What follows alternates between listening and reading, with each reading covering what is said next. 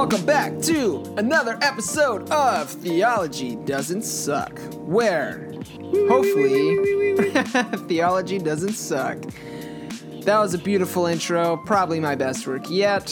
If you're new to the podcast, I am one of your hosts here, the less attractive host, Josh Patterson, and with me is the more attractive host with a beard, Marty Frederick, or Martin, if you prefer. What up? What it is, Marty. So Josh and I just had a great discussion right before we started recording where I told him I would never do an introduction to an episode. Yeah, never. It will never happen. That's a real So now bummer, that I've dude. I said think never- our fans, our listeners, our fans are going to demand it. Well, now that I've said never, I feel like I have to stick to it. And there's a story behind that, Josh. As you'll learn about me, listeners, and as Josh knows about me so well, and sometimes when he and his wife would come over, I would say, "Oh, let me tell you about that." And I'd look, and they'd both roll their eyes, like, "Oh, here comes another stupid story." When I first met my wife had grown up learning to play. My wife had grown up learning to play cribbage. Cribbage was one of her favorite games. Josh, have you ever played cribbage before? I know what Quidditch is, but I have no idea what the heck is Quidditch. Come on. Okay, first of all, grow another 10 years and then you can know. But okay. So cribbage Cribbage. is a game with dice. I'm sorry, with cards, like playing cards, and then like a board with like a peg that you can move around to score. I'm probably butchering that because here's the story about cribbage. My wife loves playing cribbage. She played cribbage with her dad all the time when she was younger. And she asked me if I would learn to play cribbage. And sort of just like that one time, I was like, no, I don't really want to play cribbage. She's like, oh, come on. And so then from that point forward, she had said something like, oh, you're going to love cribbage. And I was like, yeah, right. Like, I'm really, like, come on. Like, love cribbage, whatever. So from that point forward, I made it my thing to never play cribbage. So she'd be like, hey, do you want to play cribbage? Nope, don't want to play cribbage. Someone else would start talking about it. Hey, have you ever played cribbage before? And she would be like, well, I love playing cribbage, but my husband will never play cribbage with me, he said, because he doesn't want to learn. And then what I did is I learned to play cribbage behind her back. And then one time she was like, hey, you want to play cribbage? I was like, yeah, okay, we'll play cribbage. And I still lost, but that was probably my penance for it. So to tie all that in, I feel like now that I've said I can never intro the podcast, I've got to just go years and years and years without ever introing the podcast, because if I do it, then I'll be a liar. That's true. You will be a liar. I use the word but then never. You can repent. Never. But then you can repent of your lies. Because basically that's what it means to be a Christian. You can just do what you want and then repent and you're good. Right? Well, as the great Michael Scott says, I didn't say it, I declared it. So I declare bankruptcy. Yeah. Well, so if there's ever a day where I actually do intro the podcast, Josh, you can say, see, I told you so. But, I'm just getting into this podcast thing. I got to kind of feel the waters out and know how this works before I, start, welcome to Theology Doesn't Suck. People would be like, this sounds stupid. He never talks like that. Who is that guy? No, dude, but we are glad you're here. Yeah, we are super glad that you're here. And maybe one day you'll get there, Marty, where you can intro a podcast. I think, that's something we can always learn. And hopefully we're always learning to get better at podcasting and, what makes a good podcast, how to have a good conversation, how to interact with guests in a way that's meaningful, all those kind of things. So hopefully we're always getting better. Hopefully, my hope is that we look back on Theology Doesn't Suck 2-3 years from now and be like, dude, we were garbage at podcasting. Why did people even listen? All these people stuck with us anyway. Because they love us, and we love you. Well, and based off of last week's episode, Josh, I have to go. I have to tell you, I went back. I was listening to the podcast as we released it last week, and as you guys know, if you listened to last week's podcast, we talked about should Christians vote, and Josh, I realized at the beginning of the episode in our moment of banter, you said specifically, hey, what if we put a poll up somehow and we had you guys vote on specific guests that we could have come on the podcast? I did but then say your that. position was very clear to say you don't think Christians should vote. So, like, who's going to vote for our poll if they're going to listen to you? So, like, either our podcast dies because of you or it flourishes because of me. That was my Those are the takeaway from two that. options. No, that's fair. That's fair. That's a good point. I guess I would. All right, so I'll do a disclaimer to the whole episode. Last go. I was specifically talking about voting within the realm of government and politics. You should absolutely vote for Theology Doesn't Suck because we all know. Well, I guess I can't say. So Pete ends his podcast. They say it's the only God-ordained podcast on the internet, which is a really clever thing to say. So I'm bummed I can't say that. But like, we should make up something like, we're the only theology podcast that Jesus actually listens to. Or is We're that the only theology podcast that doesn't suck. That's true. I like that better. All right, we're the only theology podcast that doesn't suck. Are you writing that down with your pen? Yeah, the only theology podcast that doesn't with an exclamation mark suck. That's really good. Although if we ever want to have somebody on from like another theology podcast that we may or may not listen to, they're going to be like, hey, what's the deal with you saying our podcast sucks? Like we have millions of subscribers. Yeah, we didn't say anything about your podcast specifically. We just said ours was the only one that doesn't suck. You just extrapolated out of that yours sucks, and that is just a problem that you have to deal with, man. Like, yeah, that's a problem with them, not about with that. us. I got you. And then you know what? We can also say our Theology Doesn't Suck is the only Holy Spirit ordained podcast. Ooh, boom. Holy Spirit.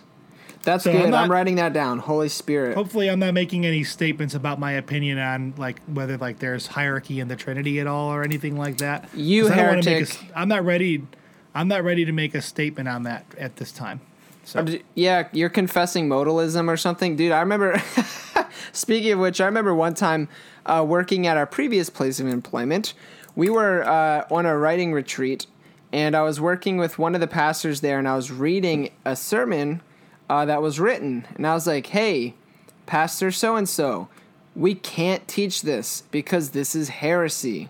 I was like, they're confessing modalism in this, this sermon. He started laughing, and he was like, wow, I'm surprised you know what modalism is, which that kind of hurt my feelings a little bit.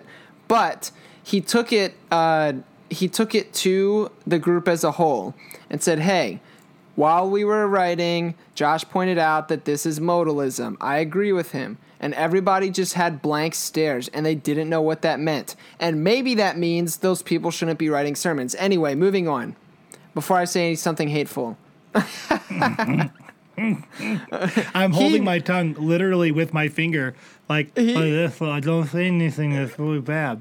Yeah, he knows what it is. And I'm sure there were other people there on staff who knew what it was. I have a few people in mind. I'm just being more facetious than anything, but you get the point. People were like, "Oh, what's that? What is heresy?" Anywho, I'm being negative. I need to move on from all the negativity in my life. With the Washington Capitals not advancing to the Stanley Cup final, they got knocked out in the first round. Because they suck. What else? No, they don't suck. The Blackhawks didn't even make the playoffs. It's because they didn't want to be there. They're like, no, we don't have time for that right now. We had other things to do. So they're That's like, fair. we could go if we wanted to. We would be easily able to make it into the playoffs, but it seems to us like the best use of our time would be to not this year and just to enjoy other things. So Dude. I talked to them all specifically, and that was what they told me. So. Oh, they called you. You have their phone numbers. No, I went there. And like I was talking with them, and they're like, "Hey, man, you're the best. You're the awesomest. You should be on a podcast someday." And I was like, "Yeah, that'd be great." Oh, And yeah. Jonathan Taves probably told you that, or Patrick Kane. Taves did, and then Kane did, and then Brent Seabrook was like, "I'll beat up anyone that doesn't let you in." Ooh. And so I was like, "No, I know a guy. Okay, like I just have to wait for my time. I have to wait for my time." So And then Daniel Carcillo said, yeah, well, if they don't let you in, they're in big trouble. And I was like, whoa, you don't even play hockey anymore, bro. So I don't know why you're here, but you were tough when you were on the ice, and I would not want to cross you. So I'm going to stick with you, Carbomb. Yeah, that's crazy. And then, yeah, that's good. I'm glad that the Chicago Blackhawks had such strong influence in your life. I really think that was guided by God, by the Holy Spirit. God, directed a conversation with the Chicago Blackhawks. They pushed you towards podcasting. Hopefully our listeners are now benefiting from that, from just the infinite amounts of wisdom that flow from your mouth so beautifully and succinctly. All thanks to the Chicago Blackhawks. So, well, thanks, guys. And, one of the best parts about meeting the Chicago Blackhawks was just how genuine they were and how amazingly kind individuals they were, and they were real, and the part about me meeting the Blackhawks is not real, by the way, but those people are genuine people, and they're very real people, which leads me to our topic for the day, Josh. Hopefully that was a good segue. See, I'm working on the intro things by way of learning how to segue. So I feel if I can master that, then I can master the introduction stuff later on. That's really good because my segues suck. Well, I wasn't going to say anything about it, but I figured I would. Okay, so it's a known fact. At the risk of being disingenuous, so our podcast topic today is about it's literally called "How to Be a Genuine Person." And so today, Josh and I want to have a conversation that maybe isn't necessarily only rooted in Scripture. So, like, I don't want to say that talking about things from the basis of Scripture is wrong, because obviously that's wrong to say. But I think it's important for us to talk about what it means to be a genuine person, not only from the basis of Scripture, but also from a ground level, grassroots place where we can say, here's what we just as people who have experienced different things at different places, working in this church or working at that church or working at this job, working at that job, as you grow, as you get older, as you get more experience, you begin to see what it means to be a genuine person. And so, Josh, as I was kind of thinking about this topic and kind of trying to figure out what we would say about that, I came across an article. Okay. And this article is from the World Economic Forum. Ooh. And so I've never heard of that before, but it sounds really important. It does sound really important. World Economic Forum.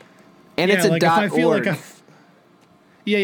.org. So, I feel like if I had to, if someone said, hey, you're going to be a guest speaker after your success speaking to the Chicago Blackhawks, the World Economic Forum would love to have you come and speak. I'd be like, whoa, that sounds like a really big deal. So they wrote an article back in 2015 called How Being Genuine Affects Your Career Success. And so if you'd like to read the entire article, I would encourage you to go do so. We're going to base a lot of the conversation today just off of some of the points around this article. But so the opening sentence in this article says, there's an enormous amount of research suggesting that emotional intelligence, or from this point on referred to as EQ, is critical to your performance at work. Talent Smart has tested the EQ of more than 1 million people and found that it explains 58% of success in all types of jobs.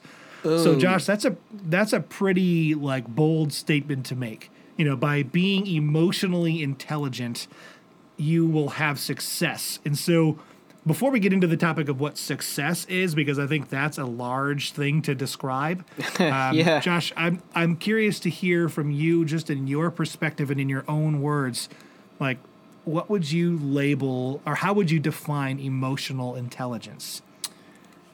Dang it, Marty, that's a really hard question. No, that's good though. Yes. But I think, emotional intelligence. Well, I mean, genuinely, I don't know. So I'm doing a quick Google search here.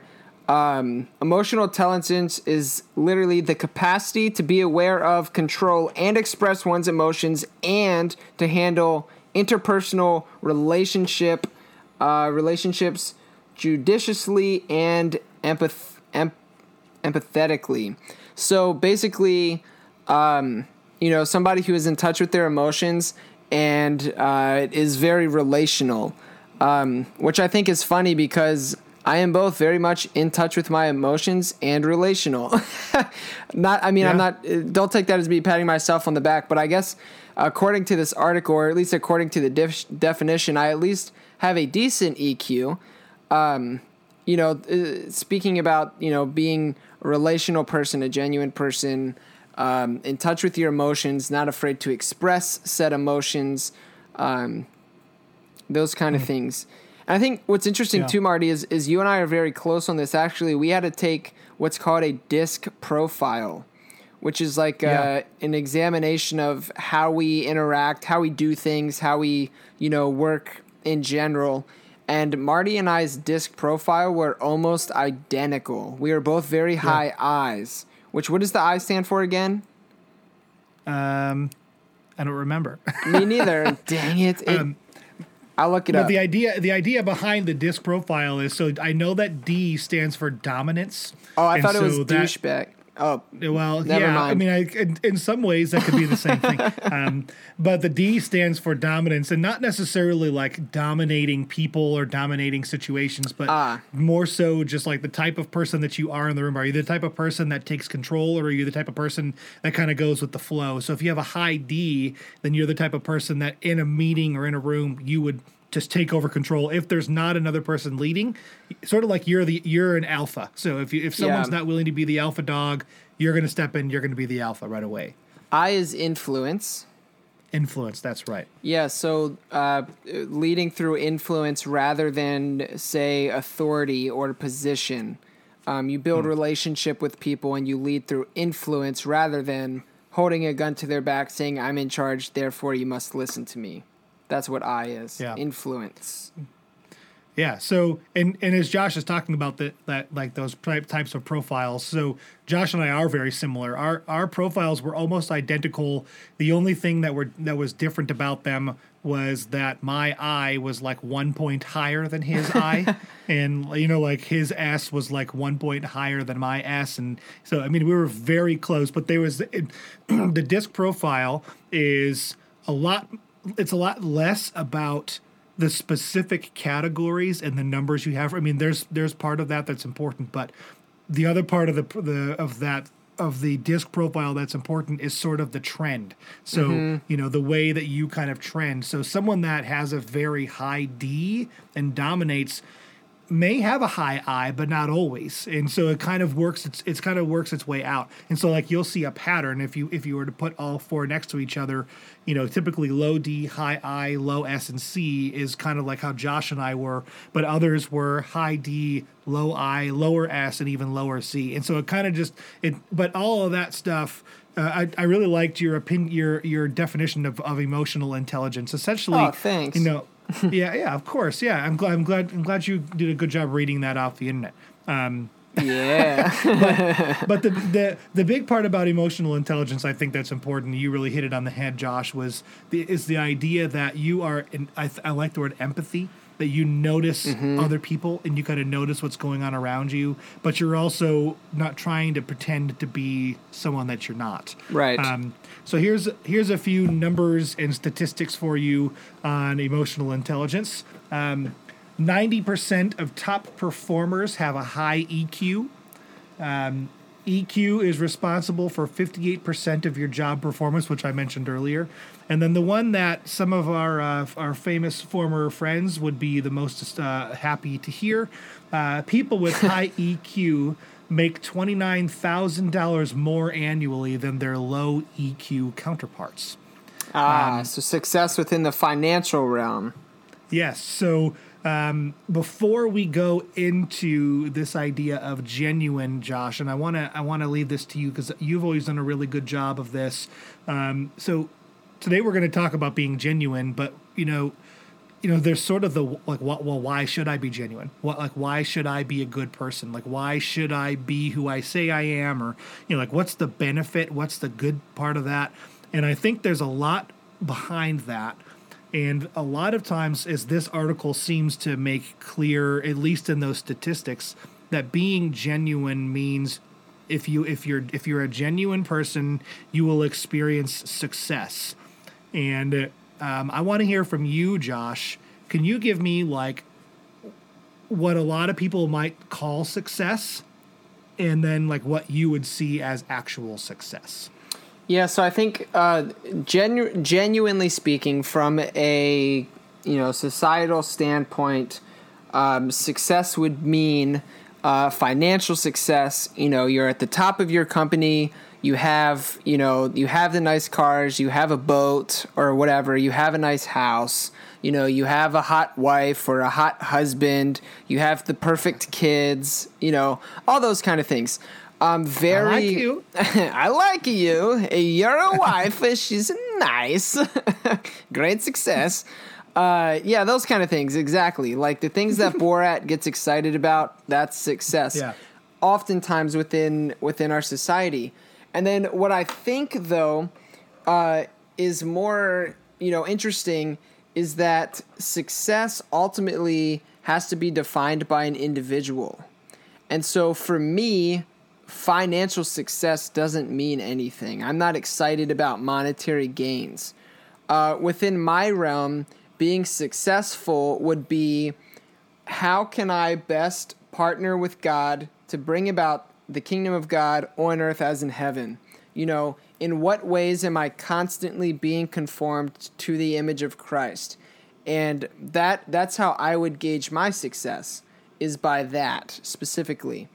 And what I think is really interesting, and I'll just briefly touch on this, because I think this person does a very, very good job of speaking about success from a secular perspective without, talking about financial success. Hold on, I'm trying to type, and I'm not good at typing and talking at the same time because I want to get his name right. But there's an author that wrote a book, and it might get me into some hot water because of the title for reading it, whatever. But if you can get over a little bit of profanity in your life, I highly recommend this book. It's called The Subtle Art of Not Giving a F Word. And it's a counterintuitive approach to living a good life. It's by Mark Manson. This book is phenomenal from a secular perspective, but he also breaks down success and talks about it in a way that is not necessarily financially, because he says people without money have struggles, and then even people with money have the same struggles at the same time. Like, anyway, we could get into that, but basically it's a good read. Hopefully I answered your question, Marty. I know I got sidetracked. No, it was great. And, as Josh and you and I, as we've talked over the years, like your perspective on success has always been, from what I've gathered, very kingdom oriented instead of being worldly oriented. Sure. And so, going for the job that, is going to give you a 20% raise, or going for, kind of trying to work your way up the corporate ladder per se, if you were working in the secular world, would definitely not be something that would be important to you. As long that as does you not could motivate me. Support your family. Yeah. And, if you could say like, hey, I can support my family, I can pay the bills, I can do the things I'm supposed to be doing in life, but, hey, I've got this great opportunity where I can grow. Is it going to help me grow my influence for the kingdom of God? No. Well, probably not as interested in that. Sure. And I think as I would define success, I would define success very simply. My wife and I were just talking about this today. If I die and my bank account is smaller than it is right now or about the same, I'm not going to be disappointed. I'm not going to be like, but where I will be disappointed is, did I get to experience life to the fullest? Did I get to do the things that I always wanted to do? Did I get to own the thing that I always wanted to own? And if there becomes moments in life where I can own those things, then great, and I can take advantage of that time. I'm going to do it. And I'm going to travel and see the world and be a part of life and relationship with people as those things come along. But it's not going to be geared towards, man, I just got to figure out how I can make as much money as possible. Sure. And because what I've found personally from watching this in other people is they may start off doing that so that they can experience life to the fullest. But by the time they're able to experience life, they've invested themselves into something so deeply that they don't even have time to be able to do the other things. Yeah, it takes up so much time in their life that they're stuck with that and they know nothing else. Yeah. So this article lists out 1, 2, 3, 4, 5, 6, 7, 8, 9, 10, 11, 12. 12 different ways or marks of a genuine person. So Josh, I don't know that we have time to go over all 12, but I think it'd be important for us to at least list them and kind of talk about some of them along the way. The first one that is listed in the article, it says, genuine people don't try to make people like them. So that's a big thing in today's world, isn't it? I mean, everyone is always doing what they can to make sure that people like them. And, right. My son, I'll tell you this story. My son, Elliot, he's 9 years old, and we've recently moved from Florida to the Chicago suburbs back in December. And so my son, I have 4 children. My oldest son, Elliot, is the one who is least able to adjust to change. Whereas the other 3, you could tell them, hey, I know we said we were going to the zoo today, but instead we're going to stay home and do chores. They'd be totally bummed about it.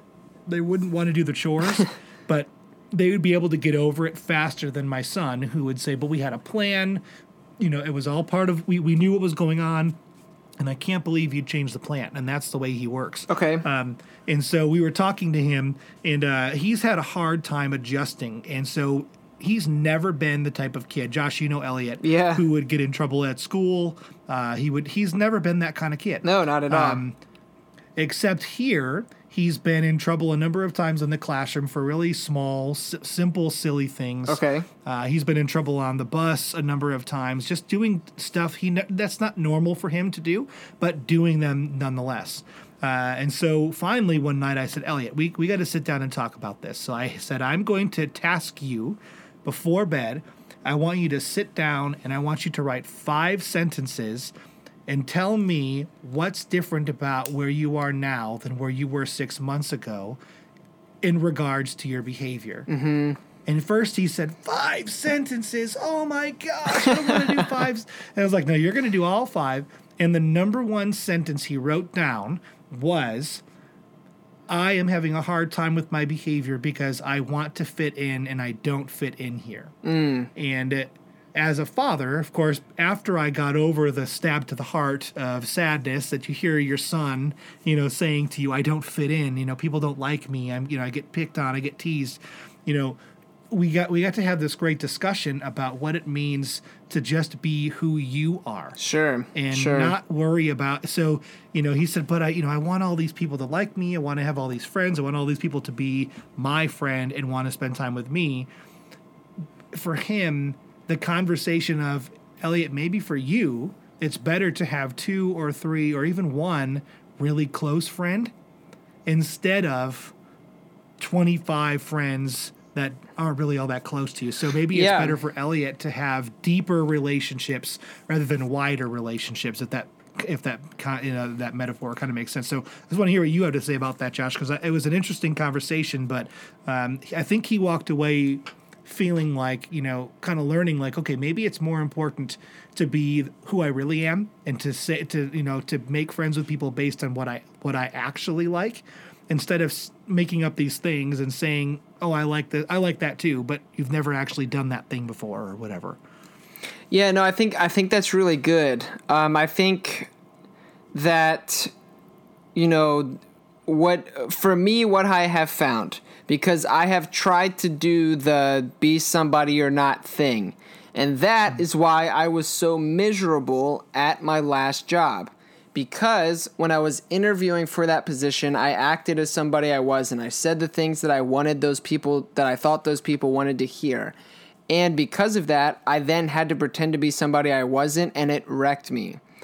And so I think even just from an emotional perspective, when you're, it's just dangerous. It's harder to live into lies all the time than it is to just be truthful and be who you are. And I think, there's a lot of wisdom in that. But also, too, what I struggle with, and maybe this is jumping the gun a little bit, but one thing that I noticed is like, within this realm of being genuine and not trying to make people like you, I remember being taught at our place of employment, Marty, that there were certain people that we had to get to like us because of the financial affluence that they had, and those are the people our church was, quote, targeted towards, because God called us to target the people that just happen to have a lot of money. When that doesn't necessarily mean being genuine to yourself. And so that's really difficult. But I think being genuine, when you're seeking to be somebody you're not, and then you get people to like you, and they find out who you are, they didn't never really like you for who you are. They liked a fake version of yourself. And so you're not really ever going to make true friends that way. But also, I think people are attracted to a genuine person. Mm-hmm. Like, I think people can smell BS from a mile away. Absolutely. And so I don't have kids, so I don't have like a fancy kid illustration that I can give. Like, I think your story with Elliot was really great. I don't have that experience, so I can't tie into that. But I do know from my own personal experience that just being genuine, being willing to be who I am, which is a lesson I learned, I guess, sophomore year. It's going to cost you, quote unquote, friends. They're probably fake friends if they're not going to stick with you through, things. But at the end of the day, you'll have real friends, people who are actually going to be by your side. And I think that's a great benefit to, not trying to get people to like you, but just being who you are. Yeah. Yeah. And I think that's really great, Josh. And you're right. I mean, there's, and I want to get into the conversation about like what it means to, like our personal experience and like what it meant to work somewhere where you had to kind of be someone you really weren't all the time, and the easiest way to describe that, I guess, sometimes is, I tell my wife, she asks, why are you so tired on Sunday after church? And sometimes my answer is just, I just had to be on all day long, and like, if you know what that means, like you have to be on all day. So you've got to be, you got to walk around with this smile on your face, and, you have to be something, because maybe that day, maybe something is not going well that day. Right. But you've got to walk around with this smile on and this cheery and chippy personality that just like everyone looks at. It's like, oh man, like Marty's always got it together. He's always in a good mood. And, that's just not true. It is obviously not true just because I'm a person that I could always be in a good mood. And so, that was really good, Josh. A couple of the other ones that are on this list, and I'm going to pass a few of them up and then get to another one. Again, please look for the article and read the article for yourself. I think it's really important. Yeah, we might be able to post it. I'll post it in the show notes if I remember. Yeah, but if it just so everyone can hear it again, it's called How Being Genuine Affects Career Success. So the next one is they don't pass judgment, they forge their own paths, they are generous. And then here's one that I want to kind of stop at here. Yeah. They treat everyone with respect. They treat everyone with respect. Josh, we may get ourselves in a little bit of trouble with this episode. So we're just going to bring it, baby. But hey, you know what? This is a podcast. This is a free country, so we can do what we want to do. Yeah, somebody voted for that. That's right. Hey, nice. And so in a previous place of employment, I remember we were tasked with finding lay leaders to be a part of different things that we were doing. And there was, Josh, as you had kind of previously mentioned, maybe certain people were focused on a little bit more based on, maybe the amount that they give or those types of things, which that's a problem for church polity that I don't think we want to talk about right now necessarily. But the one thing that I always remember is there were specific individuals that we would know, and like you and I, Josh, being the high I, leading out of influence. So in order to do that, we needed to have a relationship with people. It was impossible, well, next to impossible for me personally to lead. And I know, Josh, since we're very similar, for you too, to lead somebody without relationship with somebody. Right. So, if somebody was going, as a worship pastor, if somebody was going to show up to rehearsal, not speak to anybody, and leave at the last second, or leave as soon as they could, and not ever talk to people, and then on Sunday morning, put on headphones as we were setting up and getting ready to go, and listen to music, and then play, and then go off and wait in their car, as we did all the other stuff as a team, and then, leave as soon as they could. That type of person was really difficult for me to lead. Yeah. Just because I was unable to lead out of relationships. So as we were getting to know people, Josh, we were getting to see qualities in individuals in the church that would be really great at doing specific leadership areas of the church. And I remember specifically being told that some of these people would never lead groups or lead things because they were too weird. They were oddballs. They were different. People wouldn't want to spend time with them.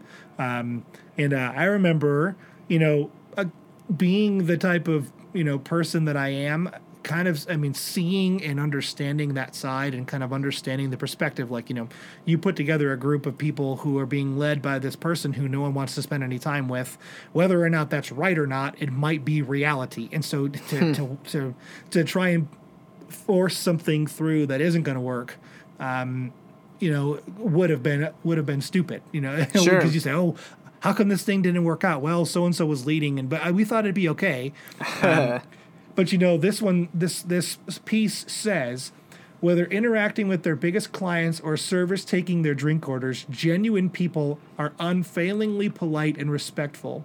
They understand that no matter how nice they are to the people they have lunch with, it's all for naught if those people witnesses them behaving badly towards others. Genuine people treat everyone with respect because they believe they're no better than anyone else.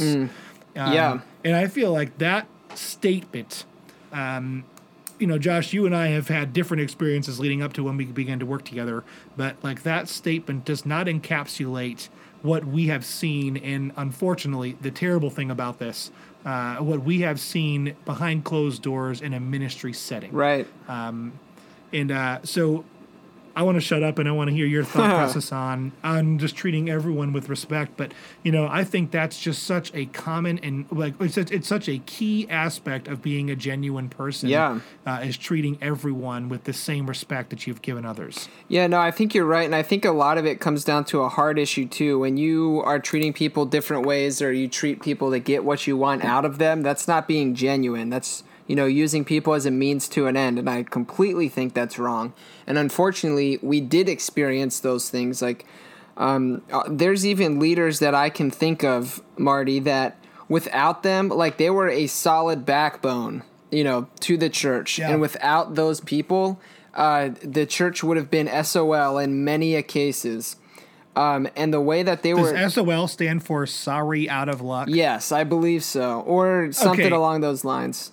That's what my wife tells me. It stands for sorry out of luck. Sorry, I've never heard that out before, of luck. So. Yeah, maybe you should Google it sometime. But yeah, that, or they would... anyway, the way that that person was talked about behind closed doors was absolutely atrocious. Because they would be fake nice to this person's face and then talk crap about them behind their back, which is terrible. That's not a genuine thing to do. And unfortunately, I feel like that can be the case far often than not. But I do know that one thing that this, and I end up, it gets me into trouble. And man, this is weird because in no way do I feel like I'm patting myself on the back like, oh, look how genuine Josh is. Because that's not, but anyway, but I get in trouble for this very thing precisely because this bit where, it talks about treating everyone with respect because they believe they're no better than anyone else, whether it's the CEO or the person serving them their drinks. I don't get like uppity when I meet the CEO of a company or the head pastor and treat them a certain way. And then when I meet somebody who by society is perceived to be lesser, say the facilities manager, aka the janitor, treat them differently. I treat both of those people the same. And a lot of times that comes off as me being disrespectful to the person who is quote unquote higher up on level, the CEO, and they get butthurt about it. And that frustrates me, but I get in trouble for that rather frequently and get told that I don't respect people when that's not the case. I just respect everybody the same. Right, and we this is a phrase we've actually said already on this podcast, but that's a problem with them, not with you. Yeah, sure. And so when approached with those things, if you're listening to this and you're kind of like, man, like Josh, I resonate with that because that's happened to me before. I've been told you're not a very respectful individual when it comes to your elders or something like that. If you feel like you're treating everyone the same, I would stick to your guns because you know that you are being respectful of the people that in a way that is genuine. And I would say a true mark of being genuine is treating everyone the same, simply just because then that's a true, it's a truth showing of who you really are. Yeah. It's a true reflection of your inside of who you really are, instead of saying, oh, well, when I see this person with a lot of money who can maybe give a lot of money, I'm going to be really nice and I'm going to be super coy and just really down to earth. But as soon as I see this other person that can do something for me, that person's going to be treated like trash because, I don't have time for that person. But also, I would argue that in being fake to someone who is perceived as above you, it almost becomes this epidemic that you begin to feel power. Right. And you begin to feel important to yourself, even though you're not important at all in the grand scheme of things. And that level of importance, you treat people the way you think someone of super high importance ought to treat someone of really low importance. And so then you begin this terrible thing. It begins to root through your body and treat you. Now all of a sudden, you're the complete opposite of being a genuine person. Right. You're actually just a jerk. No, absolutely. So as we kind of move on through here, there's one more I want to talk through, Josh, before we maybe just talk a little bit about, how people can recognize genuine people in ministry. As I would gather, many of our listeners are just lay people in the church. And so I'm a lame person too. A late person. Oh, late? Late as in they're pregnant. Oh. So we have a bunch of late podcast listeners, pregnant women specifically. Okay, hold on a minute. I'm confusing terms. Yeah. Okay. Moving on before we get in trouble. Moving on. And so the other piece, the last piece we want to talk about before we, before we close today is just the topic of if you're a lay person in church, how to look at your pastor and the people in leadership in your church and recognize what are some genuine characteristics of a pastor, but then what are some characteristics of a pastor that maybe isn't very genuine, and ways for you personally, not because I am eager to stir things up among churches and have you leave your church and find reasons to be mad at your pastor, but more so because if you're sitting under a disingenuous pastor, it actually could be, in my opinion, and I'm sure Josh would agree, one of the most dangerous things that you could do as a follower of Christ. Absolutely. But so the last couple pieces in here, and then we're going to talk about one more that Josh might be surprised by. So one says they aren't motivated by material things. They are trustworthy. They are thick-skinned. They aren't driven by ego. They aren't hypocrites. They don't brag. But then the one I really want to just talk about for a few minutes is they put away their phones. What? And so I realize this is literally the worst possible thing I'm telling people in a digital age where you're listening to this podcast via your phone. Here's what this says. It says, nothing turns someone off to you like a mid-conversation text message or even a quick glance at your phone or your smartwatch. Josh is looking at his phone right now. Quite literally. Well, I'm taking a picture for Instagram, but yeah, we'll go with I'm looking at my phone. When genuine people commit to a conversation, they focus all of their energy on the conversation. You will find that conversations are more enjoyable and effective when you immerse yourself in them. When you robotically approach people with small talk and are tethered to your phone, this puts their brains on autopilot and prevents them from having any real affinity for you.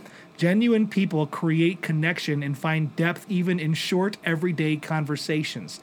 Their genuine interest in other people makes it easy for them to ask good questions and relate what they're told to other important facets of the speaker's life. So that was a mouthful. But the general idea here is, in conversation with somebody, you aren't distracted by that text message that comes into your phone, or if you are like me and you wear an Apple Watch, your watch buzzes and you look at your watch, which is a dual-edged sword because at the same time you're reading a text message and you are perceived to be checking the time, which is like conversationally a huge taboo because people are like, oh, am I getting boring? Is this person have enough of a conversation? Yeah, do they have to peace out? I'm guilty of doing that, by the way. I'm talking too much to this person and I'm boring them, and man, I'm just a boring person, and now you first start to feel terrible. So, but they put away their phones, and instead of like just phones, I want to just kind of maybe make this a little bit simpler. Mm-hmm. When you're in conversation with somebody, you're focused on conversation with that person. Yeah. You're actually engaged in that person's life. And so when I was a youth pastor, I used to tell the kids all the time, if you ever want to reach people for the kingdom of God, go out to coffee with someone and shut up and listen to them. There you go. And that's the best advice I've heard in a long time. And let this other person you're talking to tell you about them and hear their story and hear where they're coming from, and don't tell them all the different things that you like to do. Don't tell them all the things that are important to you, but instead learn about this other person, and that will help you ask good questions. That will help you know about this person. It'll also, from a faith side of it, it'll give you things to be praying for this person, and it will give you the opportunity to really speak into their life. But you know what?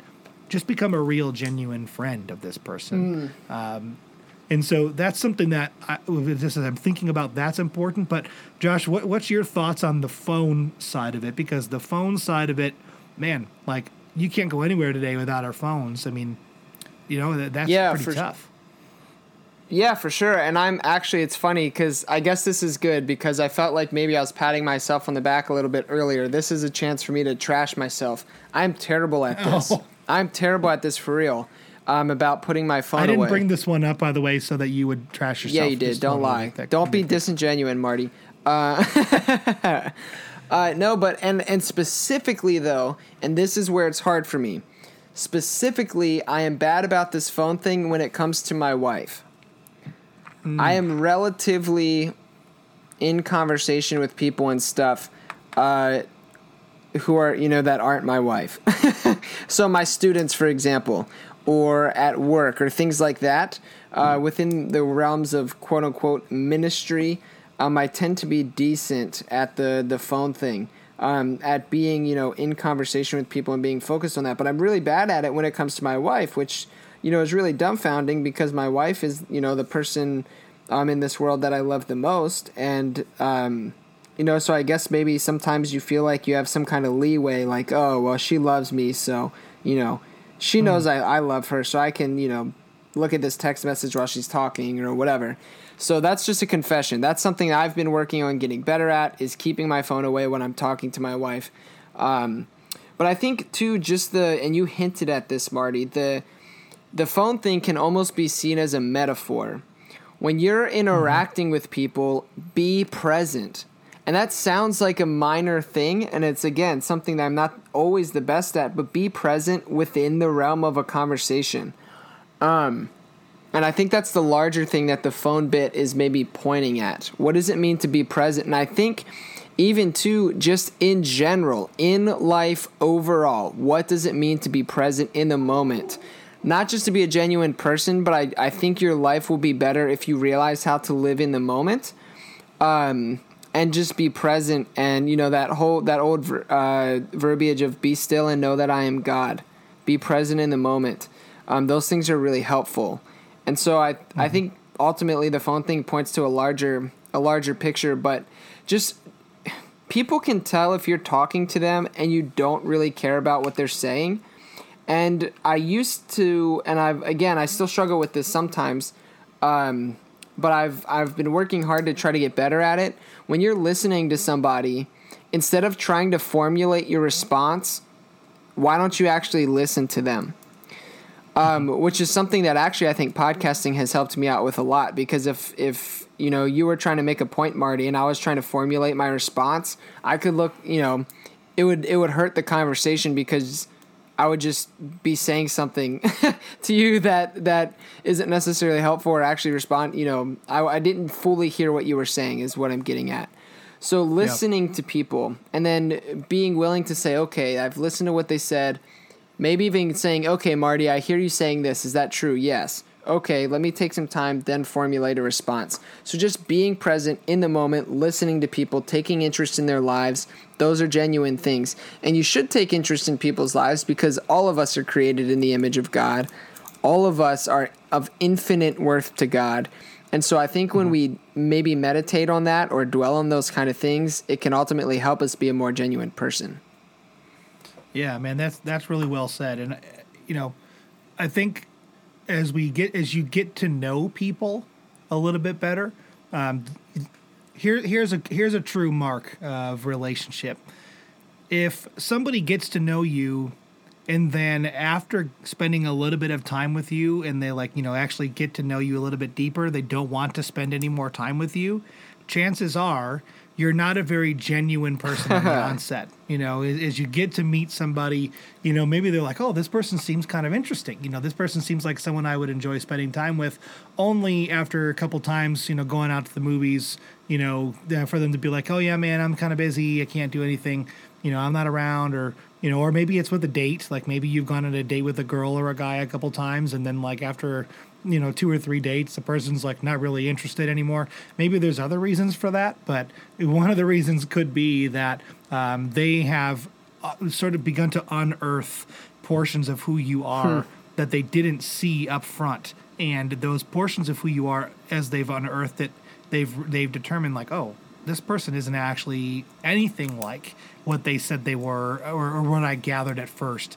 And so, you know, it is just to kind of bring it all back together. The article was on World Economic Forum. It's called "How Being Genuine Affects Your Career Success." As you can see, there's so much more to being genuine than how it affects your work life and how it affects, you know, being successful and all those things. So I want to push back on that title and just say there's more to it than career success. And I would actually strongly say, if the only side of being genuine, in your opinion, is so that you can be successful in your career, you probably aren't a very genuine person. Amen. Preach, brother. And so the one quick place I want to kind of steer things to, and you know, Josh, this episode feels a little bit like an interview. Like you're the expert. I'm interviewing you. I'm not an expert on anything except nothing. Well, you're an expert on Josh Patterson. That's true, and he's a dick. So, well, I wouldn't go that far. So, Josh, I wanted to kind of talk about our experience a little bit in ministry. Yeah. And so, as we kind of alluded to, or actually, we didn't really allude. We literally just talked about it. We straight up said it. There were moments in our ministry career where the people that we were dealing with maybe didn't necessarily fall into the genuine side, or the genuine category. And so, you know, Josh, I know that for both of us, that affected us pretty deeply. You know, even now, even after being in those roles, being at those places, being around those disingenuine people, really kind of removed some of like who we were almost. Yeah, like it kind of made us. You know, it kind of hurt on a deeper level than just, you know, well, that person wasn't very nice. They said they were this. They weren't who I thought they were. It's whatever. It was more than that for both of us. Yeah, absolutely. And so I feel like Josh and I have a pretty unique perspective to see things from the inside out on what being genuine looks like. And so we kind of want to list off a couple things. And Josh, I'm going to let you start off with this. And so what I'm hoping we will not do is call on anyone specifically. So I'm going to use names, street addresses, social security numbers. So yes, well, if you feel so inclined, This is Marty Frederick signing off. But honestly, what I think you guys, it would be really beneficial for you to hear if you're a layperson going to church and maybe you've wondered about your pastor or you've wondered about the person leading a specific ministry you're involved in, what it looks like to be genuine. Josh and I just want to kind of talk about some of those. So I'll let you go first, Josh. Yeah, so this is a really hard one because it's going to be, really case by case, church by church, person by person. So we can share some of our, things that we have noticed, Marty, or some of our experiences, but they might not necessarily, correspond with other people's. Also, some people who are disingenuine are really good at hiding it. And so just things that we notice, like, for example, we would, we did these things called writing retreats where we would go and write sermons for the next 3-4 months, like all written out. And we would literally take like copy and paste bits of sermons that were taught last year. And then like there would be stories in it that, like that they would tell the same story, but with different people. I think, Marty, you actually had an experience with that, right? Like you personally. Yeah. I had to share a story that wasn't my own. Yeah. And why was that? Just using my name. Because the message was already written. Yeah. And that's disingenuine. Boom. Like that's just that. I mean, that is bizarre to me. That was one thing that really stood out to me. Just the way people, if you kind of step back and look at how different people are treated within the ministry. So if you notice that people that seem to be more affluent or are of a specific ethnicity or of a specific gender or something are treated more favorably, then maybe there might be something going on there. Maybe not. It could be a coincidence, but that is something too that should, tip you off. Also, a lot of the time, disingenuineness can come from just like this sense of like the church almost feeling like a business. Like I know multiple times I had people come up to me and be like, dude, this really feels like a business around here. It doesn't feel like a church. They're always plugging something, always asking for more money. There's always a new, hey, this is a once in a lifetime chance to give to this specific thing. Like, so if you are noticing things like that, odds are something's going on. But also too, and I know sometimes this can be told as just bad biblical advice, and we're taught not to do this, but I think God gave it to us for a reason. Sometimes you can really just trust your gut. If someone seems like they are disingenuine or they are a jerk, then maybe they are. Look into those things, ask people, maybe seek out conversations. If your pastor is like never really available for you, they're probably pretty disingenuine. Like I know there were on multiple occasions when we were working, when somebody would show up in need of something, they're upset or whatever, they need prayer, and or they call in asking for the head pastor, and we would be told to lie. Marty, if I'm overstepping my bounds there, please correct me. We would be told to lie and say that the head pastor is not available because they're busy, and Marty or I or both would have to see that person. That is disingenuine by the head pastor, and shame on them.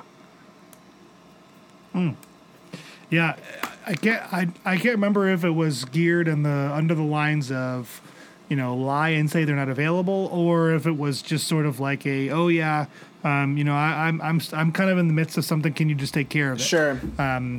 But either way, you're right. I mean, that is certainly those specific scenarios in which you're mentioning would lead me personally, if I was around, to be like, that's a little bit. I'm not sure this person's a very genuine person.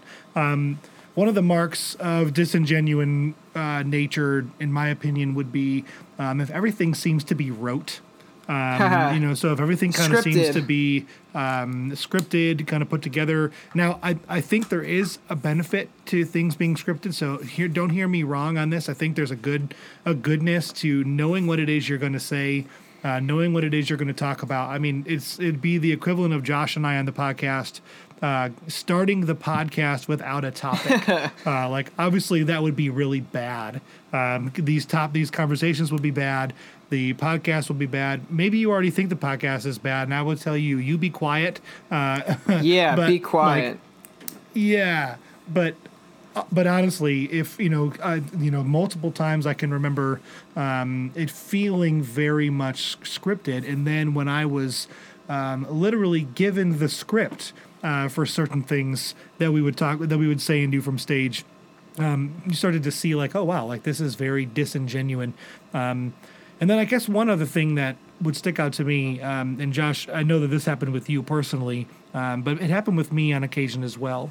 As I got to know people specifically, being a relational person, as I mentioned earlier, life for me being all about how can I get to know this person on a deep level, not just hello, how are you, and walk away.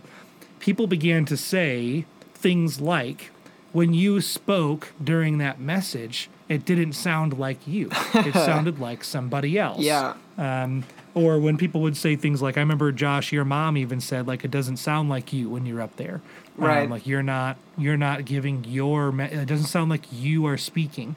And, when you're doing something that isn't yours, it becomes hard to make it yours and speak like it's yours. Absolutely. And so I think, those are just a couple marks, and I don't listen, every place is going to be different. So it does not mean that our experience is going to define yours in locating disingenuous people, and not that you're out on a witch hunt. Okay. This is also not a witch hunt. I don't want you to, take the 4 things we kind of talked about, as well as the article we talked about, and like start putting all your pastors and your ministry leaders to a test. Like, okay, let's see. Does this person meet this? Check. They're good. Check. Oh, wow. They were talking to me and they checked their phone and then they had to walk away.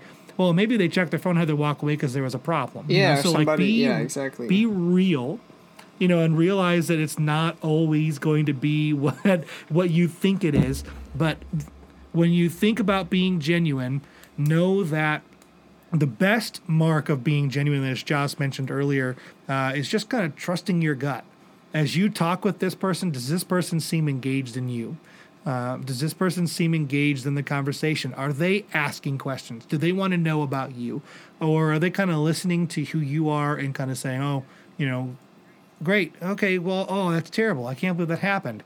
Or, when something terrible happens to you, and they call you their friend, are they going to call you up on the phone and ask how things are going? Or are they the kind of person that when they see you next, they're going to ask you to do something for them before asking how you're doing? And so what I would say to you is, when you are looking for this, don't go out just seeking it, okay? But instead, when you're trying to decide, is this person genuine, do so because there's a reason for it. If you are starting to wonder about your pastor, or you're starting to wonder about something like that, again, this is not a witch hunt. This is for you. If you are sitting under someone that is truly disingenuous, that truly does not care about you, I thoroughly believe that you will continually be stunted in your spiritual growth. Absolutely. You personally will not. Yeah, you're not going to find the ways of like saying, man, like I've grown in my faith, I've gotten stronger, I've been closer to the Lord, and I'm so glad that I've got this great leader that knows me and cares about me, that's kind of guiding that in my life. But if you don't feel that way, then I would look into this and say like, okay, how genuine is this person that I'm spending my time with? But again, I would also say just spend some time in prayer, talk to God, and don't do anything at all without checking it against what God wants you to do first. Sure. Yeah, no, I think that's really good. And Marty, too, I think I just want to share one more story, just an experience. And if anything, this is just like almost like therapy for me, getting stuff off of my chest so that it's out there. So listeners, if you're still listening, thank you for listening. You are helpful to me in a wide variety of ways that you will never know. But there was a time at a previous place of employment where I was asked to write a devotion for a Christmas party. Now, again, a Christmas party. There was maybe going to be 30 people there. I was asked to write a devotion for it. I wrote my message, manuscripted it like I was asked, sent it over to the head pastor because it had to be checked first to make sure I didn't say anything bad. When it was sent back to me, it was completely different than what I had sent over. My phraseology was changed. the voice of the message was changed, how it sounded was changed, the way I said things was changed. And I sent back in an email, and I believe you were CC'd on it, Marty. If you don't remember this story, then, forgive me, but I'm pretty sure you were CC'd on it. And I said, hey, I think if I speak this way or I change this, people are going to know that I'm not being genuine. I feel like I'm not being myself, and you're trying to get me to be somebody else.